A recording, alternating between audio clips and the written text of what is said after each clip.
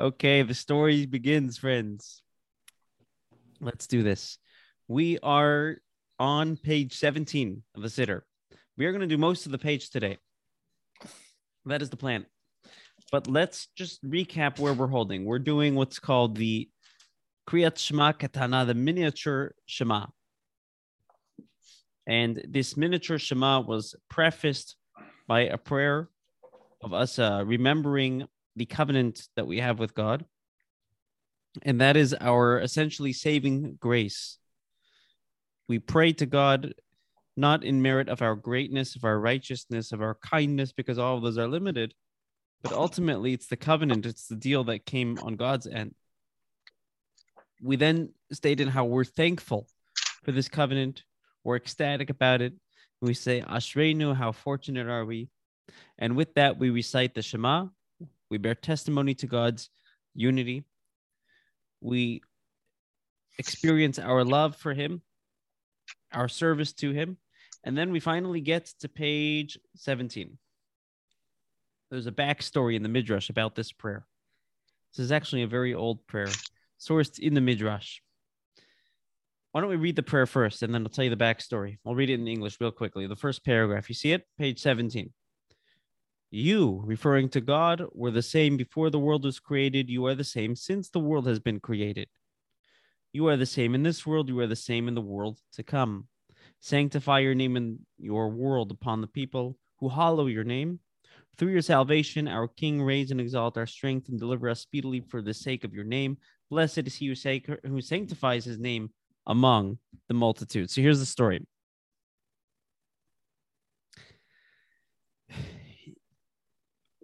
When the Jews would say Shema, the heavenly angels were quite impressed. Because when a Jew says Shema, what is a Jew recognizing? That God is relevant, right? That's what we said. God is one, essentially, is English for God is relevant. And for a human being to recognize that is a big deal. And the angels are just ecstatic, like, wow, a human being could recognize that. A human being who's not in the heavens, who's not in a spiritual zone, who's in a reality, a perceptual reality, where God seems so absent, but can still muster up the courage and strength and faith to say, Shema Yisrael, Hashem Echad, God is one. And the prayer that the angels respond to that is actually this one that we just read. Elijah the prophet, Eliyahu Navi, heard the angels reciting this prayer and taught it to the Talmudic sage, Rabbi Nuharai, who cited it in the Midrash. This is how we know this prayer. And essentially, it's explaining the Shema. This prayer is essentially an explanation. You could look at it as a commentary on the Shema itself. Let's take a look at the first line. And this gives incredible insight into how we view God, as well as how we view our world. This is a worldview. This prayer has the ability to shift our worldview on how we see existence. You may have see it familiar from our Tanya classes because we've cited it in Tanya chapter 20. Let's take a look back at the prayer.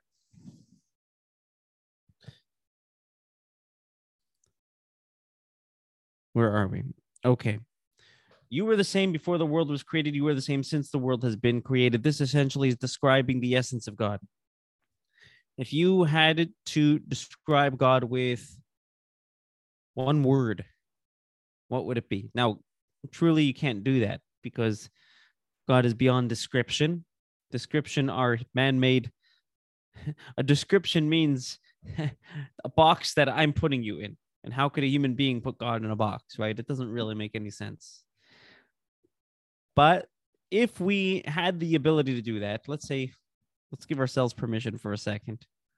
What would you use to describe God? Describe him with one quality that only he has and no one else does. Any thoughts? Think of one quality to describe something that God is able to do and no one else is.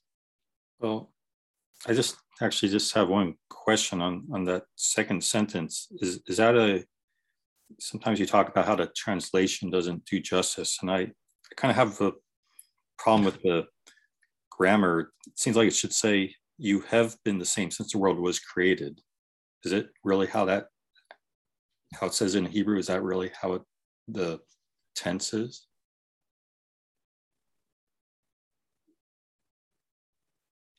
I guess the you are is talking about the presence. I don't know.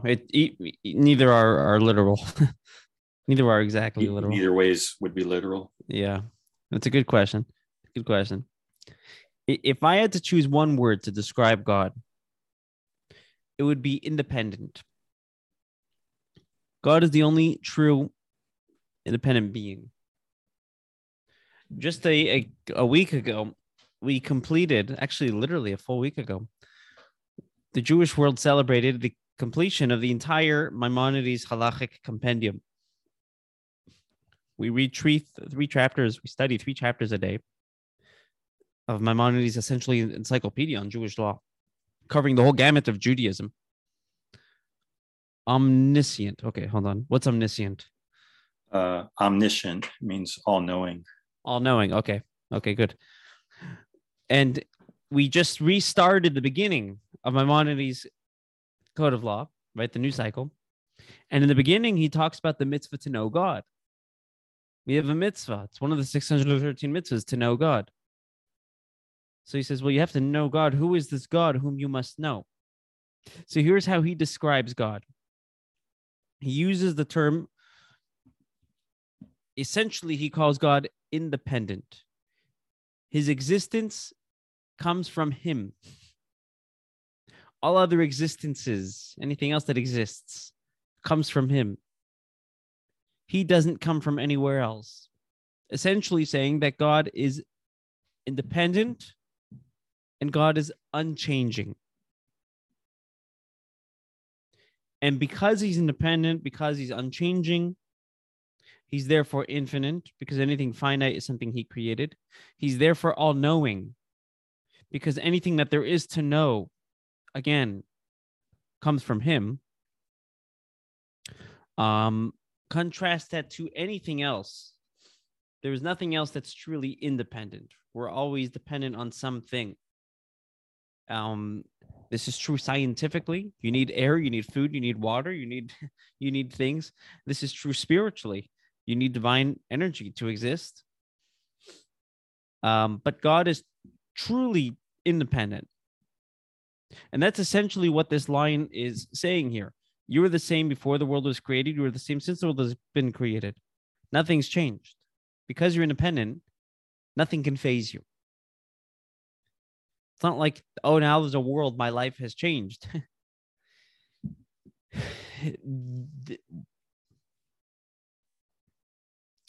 And since that is the case, what we say afterwards is, you are the same in this world, you are the same in the world to come. In other words, where are you located? Everywhere. There's nowhere where you're not. One of the challenges that I think atheists or people that proclaim to be atheists have, and I totally resonate with the challenge, is how can you dedicate yourself to something that is invented? In other words, if we see God as changing, as fluctuant, as he loves me when I do this and he hates me when I do. When we humanize God, he's essentially a fictional character that humans created. How can you believe in that? In other words, an atheist is afraid of idolatry. Like, there's a famous story where a religious atheist came and was preaching his theories, trying to get people on board. And the famed Reb Levi Yitzchak Berditchev came to the atheist and said, you know, we have a lot in common. He said, what are you talking about? our ideologies are so different. He says, no, that God that you don't believe in, I don't believe in that God either.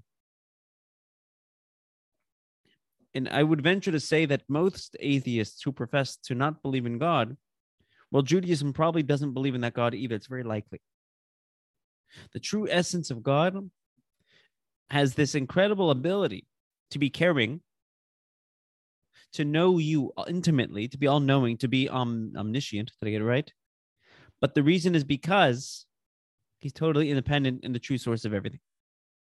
And therefore, in this world, in the world to come, everywhere, you can't put him in a location because that would be idolatrous.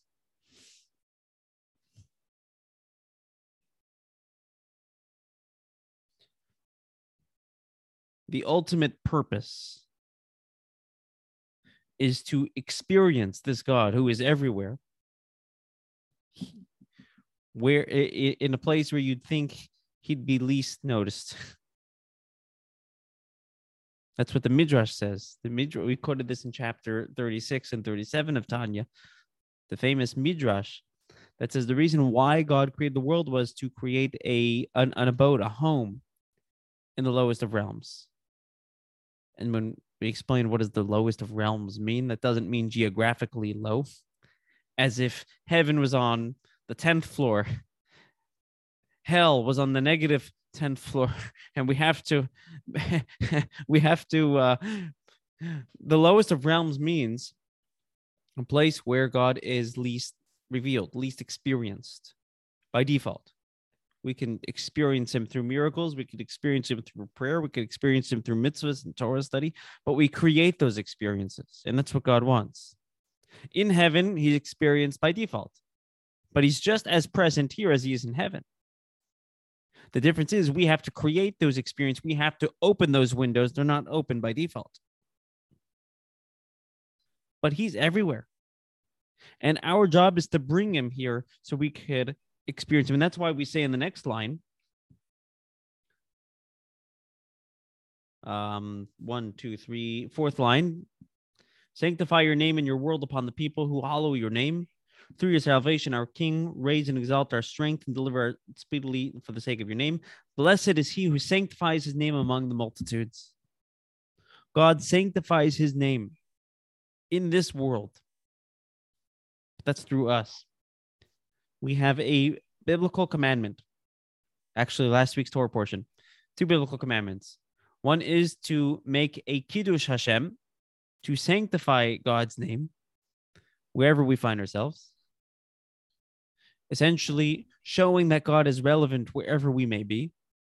And one is to refrain from desecrating God. Again, it's essentially the same thing, showing that he's relevant wherever we may be. In Maimonides' Jewish Code of Law, he outlines the details here. There's 2 parts of sanctifying God's name. There's the classic being a martyr for God, because that's what is truly valuable. And there's parameters to that, when we need to be a martyr, when we don't need to be a martyr. There's the famous big 3, right? But it could be more simple. If you are representing God, you're wearing a kippah in public, or you're willing to do something Jewish in public and still be a mensch, you're showing that God is relevant and that God's values produce somebody who's a mensch. Maimonides gives the example of somebody who's a Torah scholar, a prestigious sage, and merely smiles at somebody. That could be a Kiddush Hashem. That could show that God is relevant in this physical world. And were he to look down at someone, that could be the greatest desecration of God. But the point is, we have the ability to show how God is relevant in this world, because essentially that's what God is. He's relevant. He's everywhere. There's no place where he is not, because he preceded the world. The fact that the world exists didn't change anything. It didn't remove him. It's not like we need to remove the world so God can be. God is still here. By default, he's more experienced in heaven. He's less experienced by default here, but we could create those experiences, and that's what our job is. And you know what it starts with? It actually starts with this meditation. We studied this meditation academically in chapter 20 to 25 of Tanya.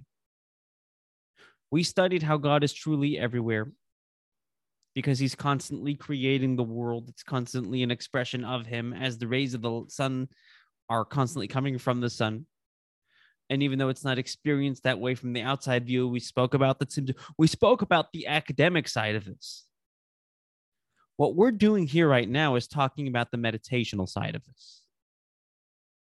And we're saying that we may know that intellectually because we studied it, but do we feel it? And that's what going through this meditation essentially is. That's why it's in the Siddur. Let's actually together go through this meditation, because this is really important.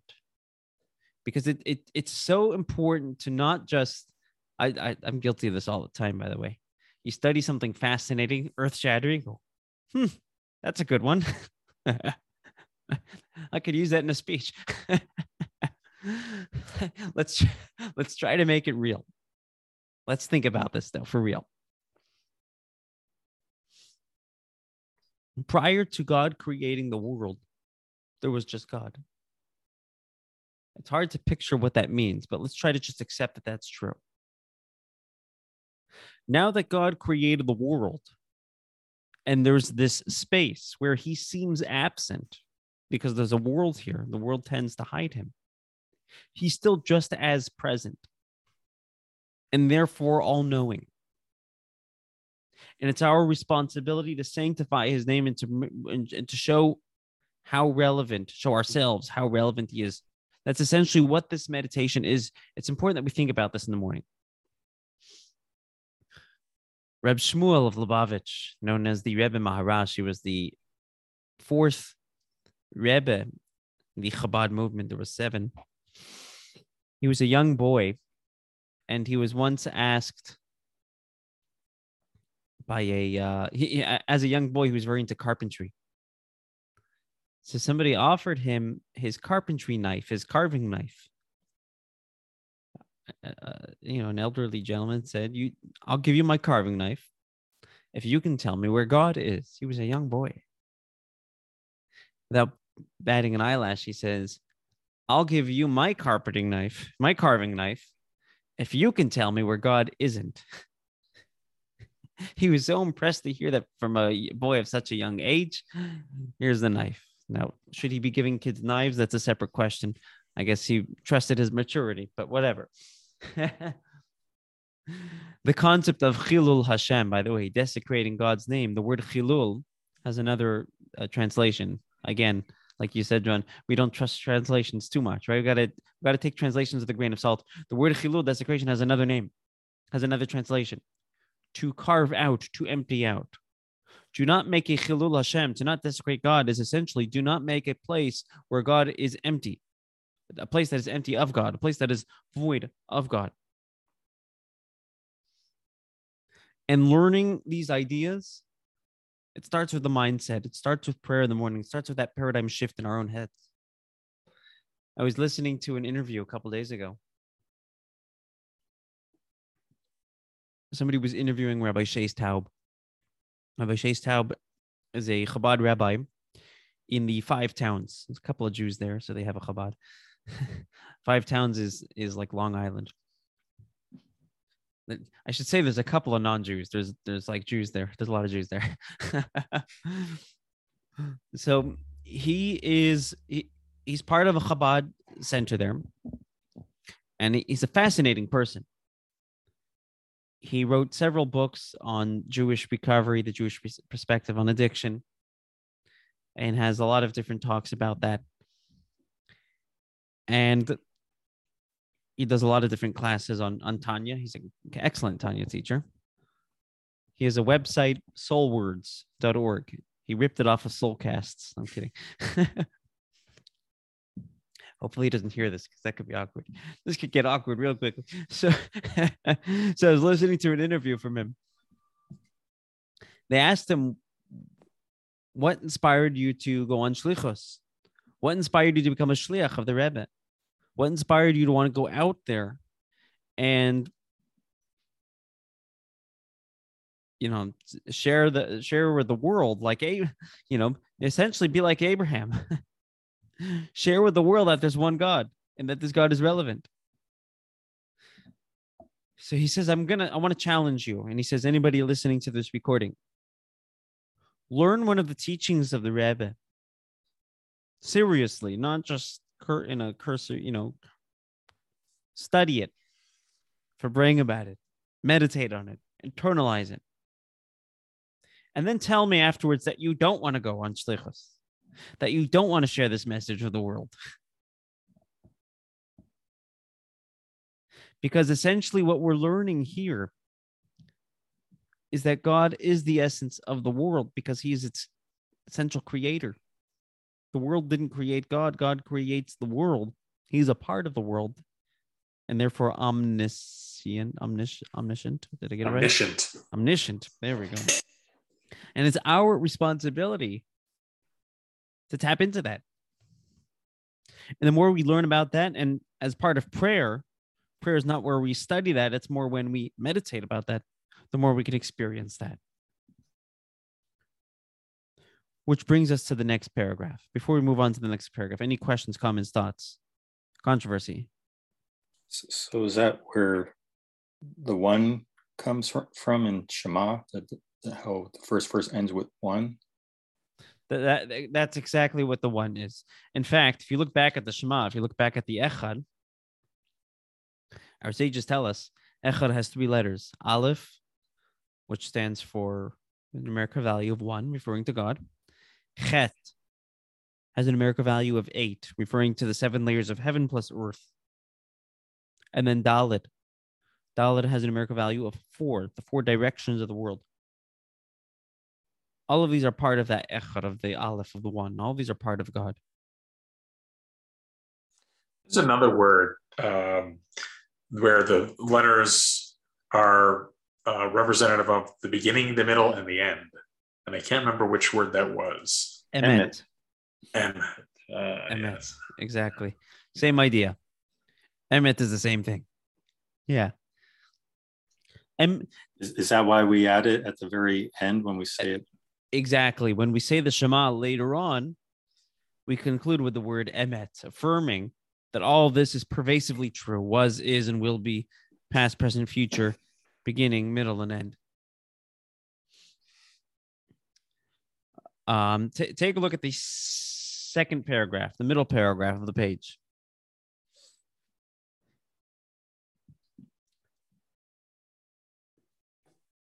This is powerful.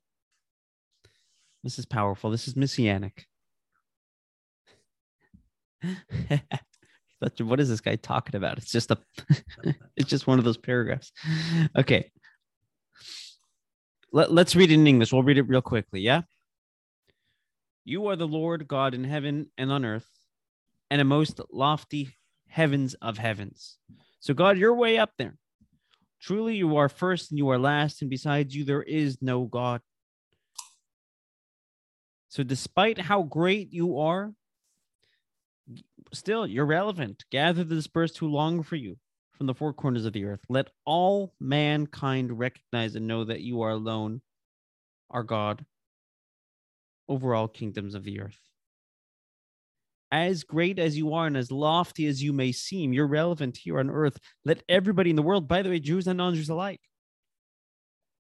let everybody experience your glory. Let everybody experience how relevant and how true you are. That's what's going to happen in the Messianic era. God is going to expose himself, remove the curtain, as it were. You have, and as we'll soon see, this is the same theme as Adon Olam. It's the same theme as the Aleinu. We cycle through these themes throughout the prayer service, and we'll talk about that in a moment. Just remind me. You have made the heavens, the earth, and the sea, and therein, who among you the works of your hands, celestial and terrestrial, can say to you, what are you doing? What are you making? Our living and eternal Father in heaven, deal graciously and kindly with us for the sake of your great, mighty, and awe-inspiring name, which is conferred upon us.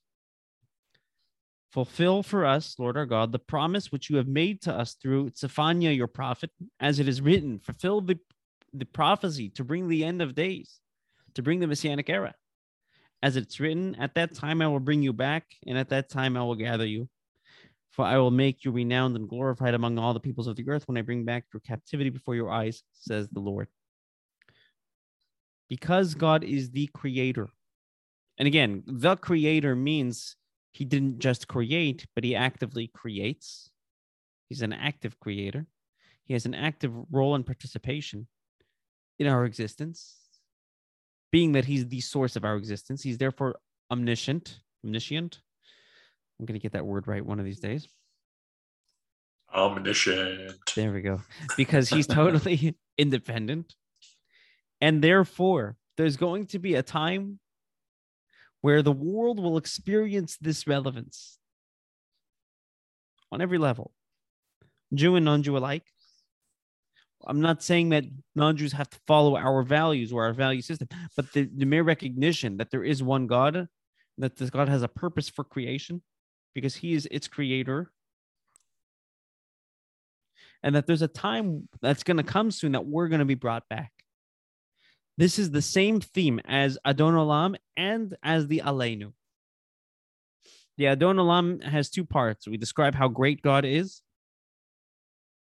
Adon Olam Asher Malach, master of the universe, king of the world. And we go and describe he has no beginning, he has no end, he's infinite. And then we say, V'hu Eli v'chai goali, yet he is my God. He is the life of my redemption. V'tzur chevli, he is my rock, he is my foundation. He's relevant to me. What is the sign of a truly great person? Person that can relate to anybody. You know, I think of the Lubavitcher Rebbe. I think of people lining up every Sunday for dollars. And the diversity in that line. Devout Hasidim and students. People that are just happen to be in the area. Even non-Jews. The diversity in there, because if you're truly great, you can find a point of connection with everybody. But that's a godly trait. That's a divine trait. God is so great, he could truly connect with everybody. And that is the same theme as the Aleinu. The Aleinu, again, is split in two. The first paragraph of Aleinu describes how great God is. He is the creator. His abode is in heaven. That's where he's most revealed. And then the second paragraph, yet we hope that there's going to be this time where you're going to reveal yourself down here. L'taken olam, to fix the world with your kingdom, and that you're going to be relevant actually in this world. Because that's the ultimate purpose. If there's one thing we walk away from this prayer, we realize that God's greatness doesn't make him abstract. God's greatness makes him all-knowing, omniscient, I'm going to get it at the end of this class. Omniscient. And there's going to be a time where we're going to experience this. And it's our responsibility as Jewish people to be lamplighters, to make a Kiddush Hashem, to sanctify God's name, and to make him relevant in this world. That's my story, and I'm sticking to it.